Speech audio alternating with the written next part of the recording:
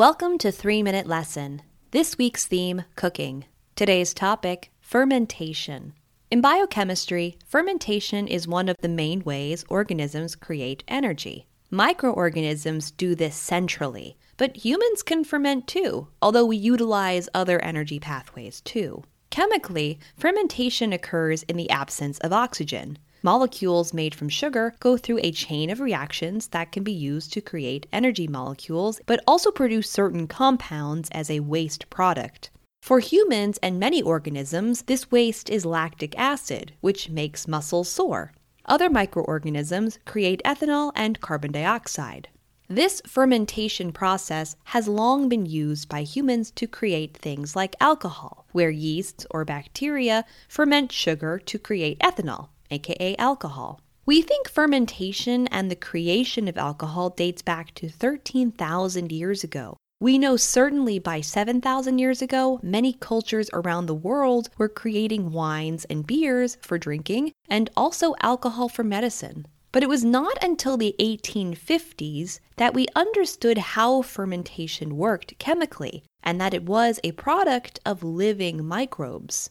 Fermentation is everywhere in every culture's food. Yeast ferments carbohydrates to produce carbon dioxide, which is how bread rises. Lactic acid production creates yogurt, sauerkraut, and makes sourdough sour. In the creation of chocolate, cocoa beans are fermented to remove the bitter taste. The beans are fermented with yeast for up to a week. This process makes chocolate taste the way it does. Fermentation creates many more foods you probably consume. Creme fraiche, kimchi, kombucha, miso, some cheeses, sour cream, Tabasco sauce, Worcestershire sauce, vinegar, and buttermilk are all common fermented foods. There are countless others in other cultures.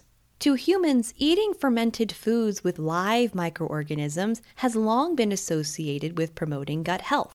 The human digestive system and its microbiome are incredibly important to health, and eating fermented foods is akin to adding a probiotic. However, is there scientific evidence to this health claim?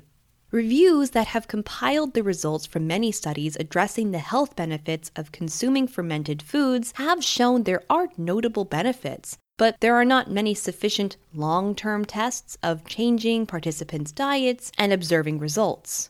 Fermentation seems to increase antioxidant, antihypertension, and anti-diabetic compounds while increasing the number of vitamins. Fermentation is important in the human culinary world, but it is also a big part of nature. This has been your 3-Minute Lesson. See you tomorrow.